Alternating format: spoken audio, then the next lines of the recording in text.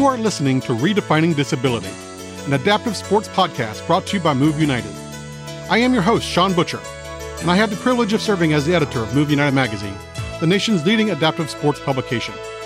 Each week, tune in to hear how sports have made it possible for our nation's adaptive athletes, training tips from the best coaches and program leaders, and news on the latest technology, equipment, and trends in the industry.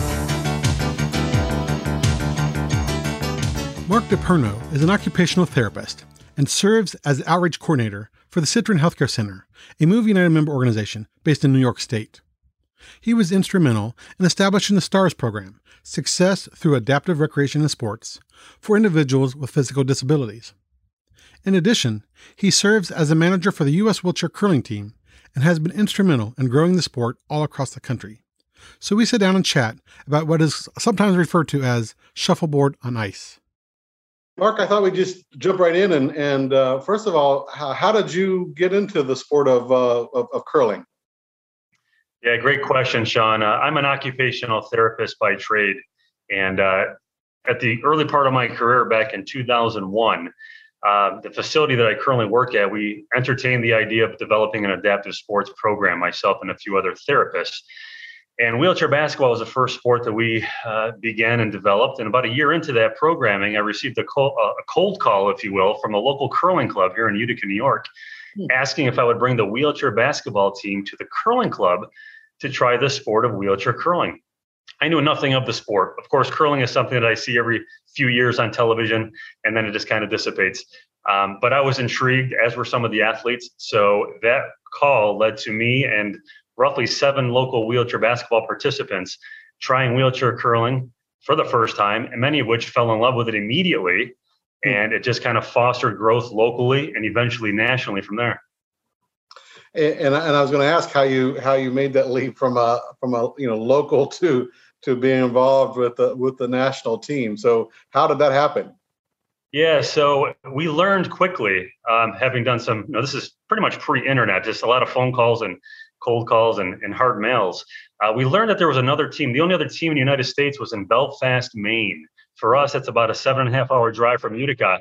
And essentially, we entertained the idea of traveling there for a weekend friendly competition. They then came to Utica maybe a month or two thereafter, and a competition was born, if you will.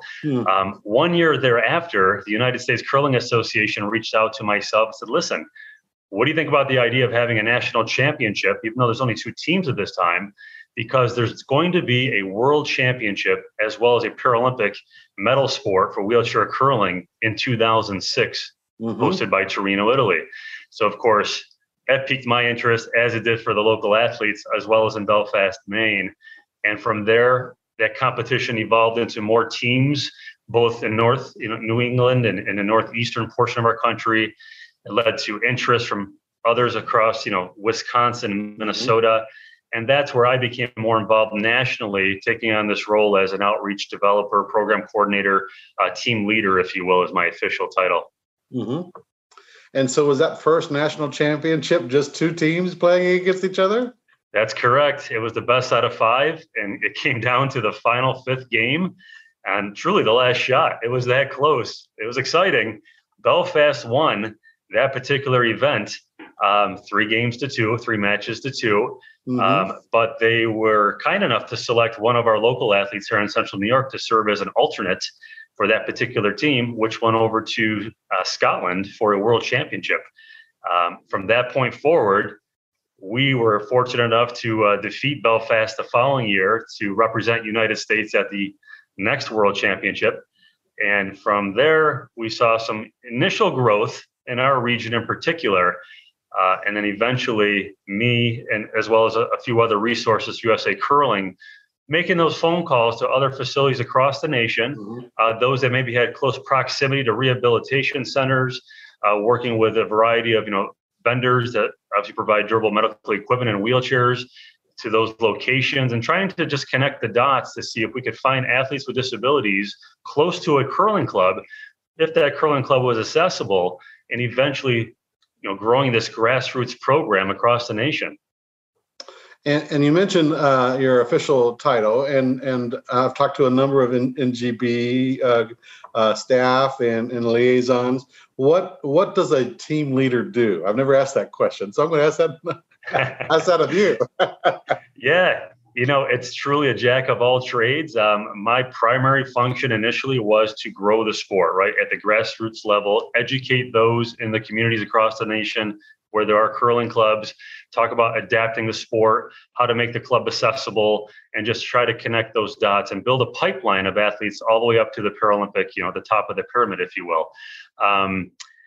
In addition to that, more recently, over the last, I'd say 8 to 10 years, I also work with the national team, specifically with trying to develop a calendar where they would train what we call high performance camps domestically, as well as compete internationally as a precursor to the annual World Championships and eventually qualifying for the Paralympic Winter Games. Many times I will travel with the team and do those things, obviously firsthand, assist with training and competition from a distance, but more so working from behind the scenes, behind the desk, and just making sure everything's moving in the right direction for our athletes as well as for the program at large. That's fantastic. And you mentioned obviously the growth, and it makes sense that the Northeast would become a kind of a pocket or a place where there a number of curling clubs already exist. You mentioned kind of the upper North or Midwest, I guess, with Michigan, Wisconsin, Minnesota. Are you seeing other growth outside of those areas, and in terms of not only where there might be curling clubs, but where there adapted or accessible curling clubs? Absolutely. The growth has been really growing tremendously in the last, I'd say, 3 years. And part of that is always due to the spike of interest related to the Olympics and, of course, the Paralympics. Curling is always well viewed as a spectator sport through television, through NBC and other affiliates. And that always causes just a burst of excitement and energy at the local level across the nation. We capitalize on that by all means on the Paralympic side as well. And in addition to our men's U.S. Olympic team winning gold in 2018, even further boosted our potential of growing the sport. And we've capitalized on that. Outside of those regions you mentioned, we've seen tremendous growth in California and the Los Angeles area in particular. Of course, Seattle, Washington, Oregon, even down in Florida, had a clinic this past summer in Jacksonville. So we're seeing all quadrants of the country, of course, as high and west as Alaska, right down to Florida and the southern tips. It's an amazing sport. It lends itself to truly all ability levels. It is a seamless correlation of the wheelchair user with the able-bodied standing version of the sport, where they can coexist and participate and compete together. That's hard to come by in most traditional sports as we know it. And it's just lended itself to just a lot of fun and great experiences. And so what is it about the sport? So what draws you, what draws players to want to get involved? Truly, it's a strategy. It's so much more than what you might see on television. It is pushing the stone, which is roughly 42 pounds of granite, sliding it down the ice at approximately 120 feet of distance, and trying to place it in strategic locations. Of course, the objective is to score points, and the most points wins the match. But when you're working with athletes that have competed for many years, or even those that are new to the sport, once they get that muscle memory and have the ability to really execute those shots, now it's strategy, game on. You have to understand those 3 or 4 shots ahead of time to allow for you to build an end, as you will, to score multiple points. So the strategy is something that you're always learning. You see so many different scenarios over the course of time. You just kind of pocket that information because you know it's going to come out of your back pocket at some point in the future. So it's the friendliness, it's the camaraderie, it's just the fun nature. It's not a physically demanding sport in terms of the version of the Paralympic sport. It does require some upper body strength, coordination, and functionality. But it's not a fast-paced, dynamic sport by any means, comparatively to other Paralympic sports. As I mentioned before, it just fits seamlessly into the traditional version of the sport, which has been around for over 400 years. Mm-hmm. Exactly. There's a long international history behind the sport. So, yes.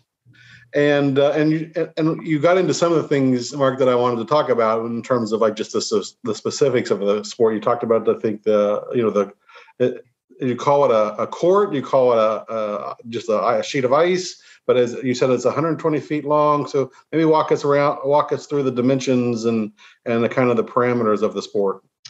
Yeah, so we're going to call it a rink, Okay. and we're going to play on a specific sheet on that ice field, if you will, called the rink at the local club or at a specific venue. Two teams competing against one another on a sheet of ice. And the objective, again, is to push those stones, which are 42 pounds of granite. Each team has 8 stones, 4 persons to a team. So each athlete throws 2 stones over the course of the match, if you will. The objective, again, is to slide that stone down the ice approximately from house to house or target to target, if you will, roughly 120, 125 feet, depending on where you might start. Okay. And where the stone ends. Think of it as some refer to it as shuffleboard on ice in terms of that visual, but certainly much different given the dynamics of the ice and the humidification and the air temperature and just the breakdown of the ice over the course of many, many stones rolling, if you will, over that ice continuously. A typical match lasts approximately 2 hours. And over the course of a match, you will throw all of those stones, each team, of course, 8 stones each, for a total of 16 being pushed in one direction towards that scoring area, which we call the house. And whoever stones are closest to the center of that house will accumulate points. And we will have 8 total ends in a match. So pushing all 16 stones to and from a total of 8 times and coming up with a winner at the end. Of course, if there's a tie, we'll play an extra end to break that tie. No games end in tie. And as you might imagine, this is a game of truly centimeters, sometimes millimeters. And the naked eye can often discern who's closest to the center. So, of course, we have equipment to rule out that ambiguity. And it truly does come down to those centimeters more times than you might imagine. So there actually is measurements that are taken in order to verify whether teams. Yeah, essentially a large caliper, if you will, which is placed in a specific location and measures each stone accordingly. And just so that I got this right and I'm not confused, so you said that there are 8 stones. Are those 8 stones thrown at during an end, and that's just one end, and then 8 stones are thrown again? Or I want to make sure I got that part right. Yeah. So the sequence, if you will, 4 persons to a team. So let's say Team A wins the coin flip to start a match, or another version to determine who goes first would be each team throwing 1 stone to closest to the center of the house, which we call the button, and we'll measure to see who's closest. And whoever's closest gets to decide if they want to throw the first stone or the second stone to begin the match. But essentially, the first team player on, I'll say Team A, throws their first stone.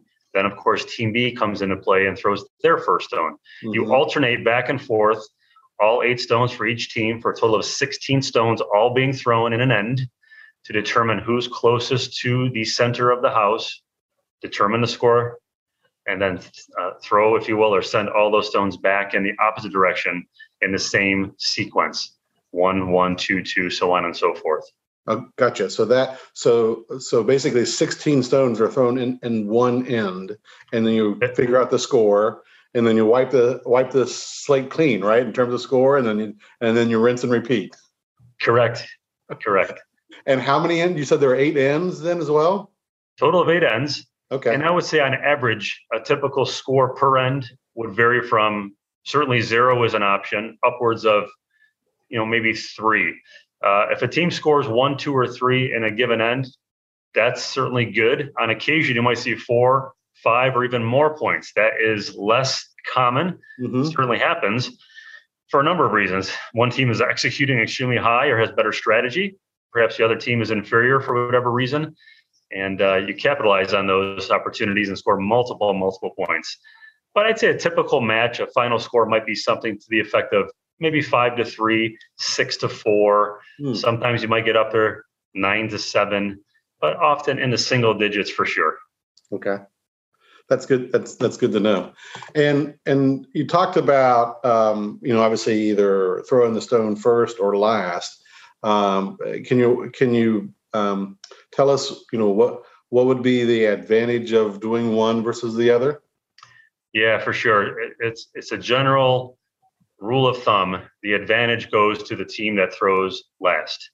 And the reason being is if you have not just to start the end by throwing the second stone, but more importantly, throwing that 16th and final stone, by having that last stone advantage, you can assess what's in front of you and determine if team A, for example, throwing the 16th stone might already be leading, having a stone or two closest to the center, gives you an opportunity to try to score the third point, for example. On the other side, if your team is looking like they're at a disadvantage, maybe they're down one or two, your stones are not closest to the center. Now you have the ability or the opportunity to potentially knock out one of those stones or even get closer to them to capitalize and score on that final stone. So having the last stone advantage is always ideal. With that said, the team that starts with the last stone of any match doesn't necessarily keep that format for each and every end. Whichever team scores points for that given end, they automatically must throw the first stone of the next end, therefore giving the other team the advantage to try to neutralize, if you will, those opportunities. Yeah, so level at least provides a better opportunity for a level playing field. Correct. And that's where also strategy comes into play, where you might assess the situation on your final stone or multiple final stones and say, you know what, it's to our advantage of having a blank end, as we call it. Nobody scores. And that might mean a strategy where I'm removing stones repeatedly out of play because I want to retain that last stone advantage for the next end. Maybe that's the final eighth end. And I feel good coming home with the last rock of the eighth end. That is interesting strategy. I like that. And so just backing up a bit, and you mentioned that there are 4 members of a team. I understand it's co-ed, so there has to be at least one female and on the team. Is that still correct? That is correct. It must be a mixed gender team on the field of play at all times. There are 5 athletes to a team. There's always one alternate who's available for whatever reason as they arise. And going back to the onset or the beginning of the sport, we learned quickly that there was a lot of interest on the male side. We struggled initially to find enough female interest, not just locally here in the New York State region, but also in New England.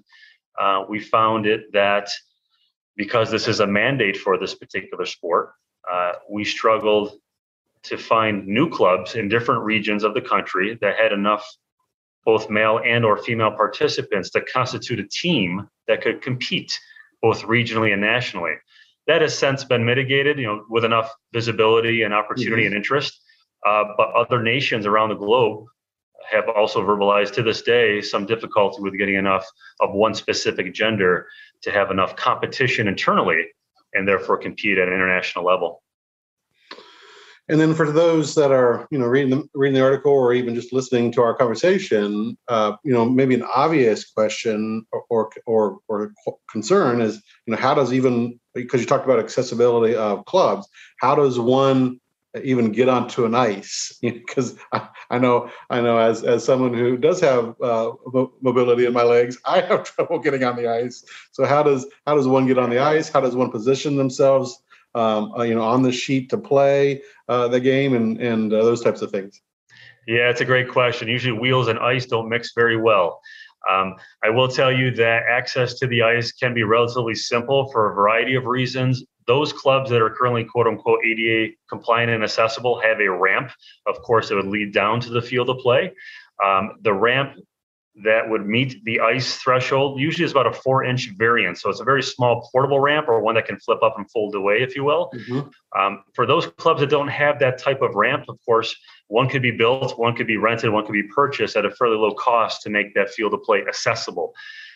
Other clubs that maybe are older that don't have the ramp from what we call the warm room, the spectators room where often meals and the restrooms are located, often the staircase leading down to the ice hall. There's always a back door, if that makes sense. And that's where the ice maintenance equipment is stored. Usually it might entail going through a back door of the club externally to access the ice, the same way that you would use a Zamboni in hockey. We use a handheld device that scrapes the ice and resurfaces it before each match. That's on wheels as well. So that requires the ability to get that wheel device onto the ice through Again, I'll call it the back door. So there's always a means, always a way. It just might require some ingenuity or portal ramp or some aspect. But once the athletes are on the ice, first and foremost, safety first for sure. We always want to make sure that the person has demonstrated enough ability, core control, stability, etc., to maneuver a wheelchair on sound ground. And when they're on the ice, of course, wheels will slide and slip. But keep in mind, this is a static sport. There is no fast movement whatsoever. Once you are on the ice on your particular sheet, your field of play, your 3-person or 4-person team, including yourself, you're going to stay mobilized in one specific area for the majority of that particular match. So to roll into position to throw your stones would entail roughly pushing maybe 10 to 15 feet into position, applying your brakes. Brakes are mandatory for these particular wheelchairs. Having a buddy system where a teammate would hold your wheelchair from behind, either holding onto the rims or the actual frame of the chair to minimize any recoil when you're pushing that stone forward. You do not need any special tires. You don't need any additional tread. What we do is clean the tires before accessing the ice to remove as much of the grit, any lint, any type of hair. You'd be surprised. The smallest amount of debris could cause a tremendous effect of the stone traveling down the ice. If it picks up a little piece of hair or a piece of grit, it can actually send that stone going sideways several feet. It's that precise, if you will, and that clean of a field of play. But otherwise, there are no modifications made whatsoever to the wheelchairs. Those who are power wheelchair users, the same thing applies. We clean the wheels before accessing the ice. We use a buddy system. Often that's not necessary given the weight of a power wheelchair plus the user within it. But sometimes that is necessary. Ultimately, it works very well on ice. It's a static sport, minimal movement up and down the ice to assess the score and shoot those stones in the opposite direction. And so the buddy system is not only allowed, which obviously it's allowed, but encouraged if necessary. Absolutely. You'll see 98% of the time a buddy system is utilized across the globe in any international or Paralympic events. For those who maybe don't use a buddy system, it might be given a specific shot that's being called, which requires less power to push the stone and therefore less potential of a recoil. Or again, maybe that power wheelchair user who has such significant weight given the weight of the wheelchair that doesn't have the potential of recoil. We're not shooting shotguns on ice. We're pushing stones. It really doesn't have a whole lot of movement within the sport. Because I know if you've seen images of wheelchair curling, you always see someone behind the thrower or the pusher. So that kind of explains why that is, that there's a teammate that's there as the buddy to help with that. And since you mentioned powered chairs being allowed, I think that's a relatively new rule, right? Where that's allowed now, and is there any other modifications or adaptations to allow someone that uses a power chair or an electric chair to play the sport? Yeah, so the power chair is something that has always been allowable in the sport, but it wasn't until I believe 2005, maybe several years into the sport globally, that we, meaning the World Curling Federation and the international competition, saw its first power wheelchair participant at the international level of competition. So that perhaps opened some more eyes to let's take a closer look to make sure that the rules are not to anybody's advantage or disadvantage. That led to some more, obviously regulations and information regarding that specific type of equipment for the sport. But ultimately, there are no restrictions to the type or style of power wheelchair. Because the sport is static, you as a power wheelchair user cannot push the chair forward while delivering the stone. You too must also be stationary. What you can do, of course, is manipulate your position in space prior to pushing the stone, whether that is using the seat elevator or tilting forward, whatever might assist the individual to get a more safe and comfortable position for delivering the stone. That's, of course, allowable. Regarding other modifications outside of the wheelchair itself, every athlete is encouraged to use what's called a delivery stick. It's essentially a telescopic pole, looks very much like a painter stick, with a very unique head that attaches to the handle of the stone itself. And those sticks are very much, while they are somewhat universal, they can be certainly modified to the person's needs of ability and their adaptations. Specifically the handle, the point of contact where the hand meets the extender scope, as we call it, or the delivery stick. For those who maybe have quadriplegia and have loss of dexterity or minimal finger function, by all means, you can use gloves with Velcro. You can use tape to maintain that point of contact at all times. What you cannot do is modify the head that attaches to the handle of the stone to give you an advantage that would be not independent of the person's ability to push the stone freely. You cannot have an electronical appliance that would grab and release by pressing a button, for example. No mechanical advantage.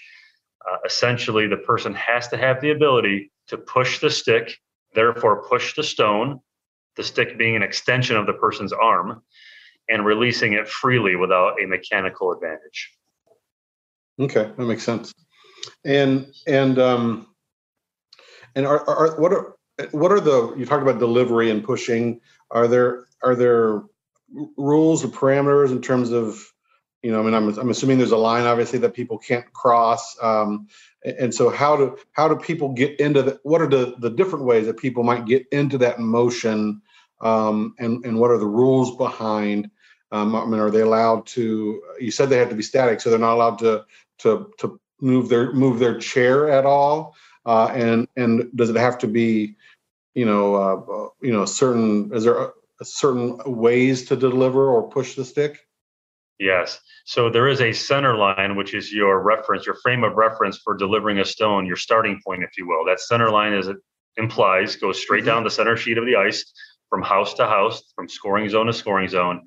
Each athlete has the ability to position their stone prior to delivery 18 inches to the left or to the right of center line. That's your parameter. You have a 36-inch window of opportunity to position your stone, and then position your wheelchair accordingly to allow for you to deliver that stone within those parameters. You can't go outside those parameters for obvious reasons, because it would create some unique angles and be obviously a different sport altogether. So 18 inches to the left or to the right of the center line is your starting point.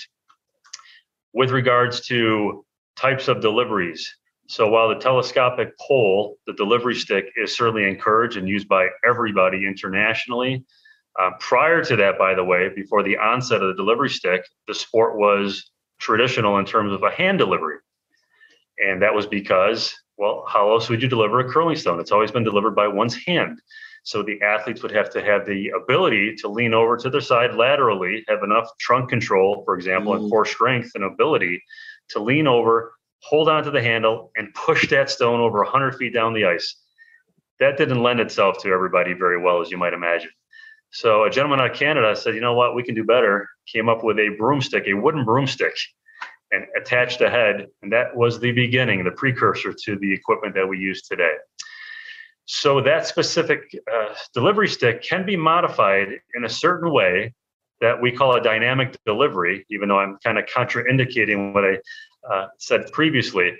The stone can actually be dynamic. The person cannot be dynamic. And what I mean by that is you can modify the end of the delivery stick to essentially be so snug, so tight on the handle of the curling stone that you can apply pressure forward and backwards to kind of give you a little bit of momentum before you actually push hard enough to release the stone from the delivery stick and down the ice it goes. That's becoming more commonplace.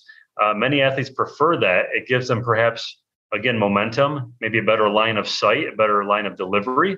And then when they feel after 2 or 3 warm-up pushes, they push a little harder and off it goes. Again, keeping in mind, you cannot have a mechanical advantage. It has to be within parameters, meaning that it will be observed and reviewed by the officials to make sure all sticks are compliant within those parameters. But it's a very simple adaptation. And so I wanted to pivot a little bit to training and how does one perfect or improve their skill of play. So let's say you offer one of those camps that you talk about, and new players come out, or players that have maybe tried it once or twice. What are the things that you work on? Repetition. I mean, as a new person coming into the sport, you have to throw a lot of stones. You have to get an understanding of the different speed, different amount of force that goes into throwing different shots. Build that muscle memory. Strategy comes later. We're always learning strategy. So it's about understanding the person's ability, understanding their position in space that works best for them initially, the length of the delivery stick, how much strength they have, how do we modify accordingly. And once you determine that initial point where they are going to deliver from successfully, now we're going to throw a whole bunch of stones over and over again. And in the sport of curling, there are essentially two shots, and of course a variation amongst them. The two shots are called a draw, which I'll call it a finesse shot. It's essentially trying to throw a stone to a specific location with enough curl that it's going to potentially go around other stones, or even if there are no other stones in play, again, land in a specific location. The second shot is the takeout. That's the heater. That's the fastball. Okay. That has full intention of removing other stones from play, again, based on strategy. So once you get throwing hundreds and hundreds or thousands of draws and or takeouts, then you, the athlete, will start to understand that muscle memory, what it feels like on a specific call. I need to throw this particular stone in this location, and you'll be successful more times than not. Yeah, because I imagine all of us have been there, right? Where we either throw, whether it's even a game of cornhole, or if it's a game of anything, you either throw over, too far, and you put too much umph behind it, or you didn't That's right. do enough, and you came up way short. So it's just repetition to get. This is exactly how I need to throw it in order to get the result I want. Absolutely. And Mark, is there anything that I haven't asked you about that you want to tell me about the sport, or anything that we've missed or that you want to cover? No, I would just say that it is becoming the fastest growing winter Paralympic sport in particular. Of course, many other sports out there, sled hockey, biathlon, cross-country skiing, Nordic, etc. It is a team sport, obviously. But as an individual, you don't have to necessarily have a team in your location, your small town, your village, your city, wherever you might be coming from. You, as an individual, can compete at your local curling club alongside those who are standing. It is truly a seamless sport. And that's, again, hard to say for most sports out there. As a wheelchair user, comparatively to somebody who's standing, there's often a barrier that doesn't afford those opportunities. Curling, it opens the door. It truly does. It's a fun social sport. There are over 220 clubs across this nation. As you mentioned, as we discussed earlier, many of those clubs over the course of time have been found in Wisconsin, Minnesota, Michigan, New York, Massachusetts, the greater New England area. But over the recent past, we've seen great growth in the Carolinas, Florida, Arizona, California, Pacific Northwest, and of course, throughout the center of our country too. USA Curling, .org is your place to go to find more details regarding those club locations, those resources. I, of course, am a wonderful resource to try to connect the dots or answer questions for those who maybe wonder, where's my closest curling club? Once I locate that club, who do I talk to get in the door, and how do I learn wheelchair curling? That's my objective, to help those get into the sport and enjoy the sport. And we share that objective. We want people to, if they have not seen it, to check it out. If they haven't played it, to try to find a club near them, to just kind of go out, show up, and give it a try. So, Mark, thank you so much for the conversation today. Thank you, Sean. Appreciate it.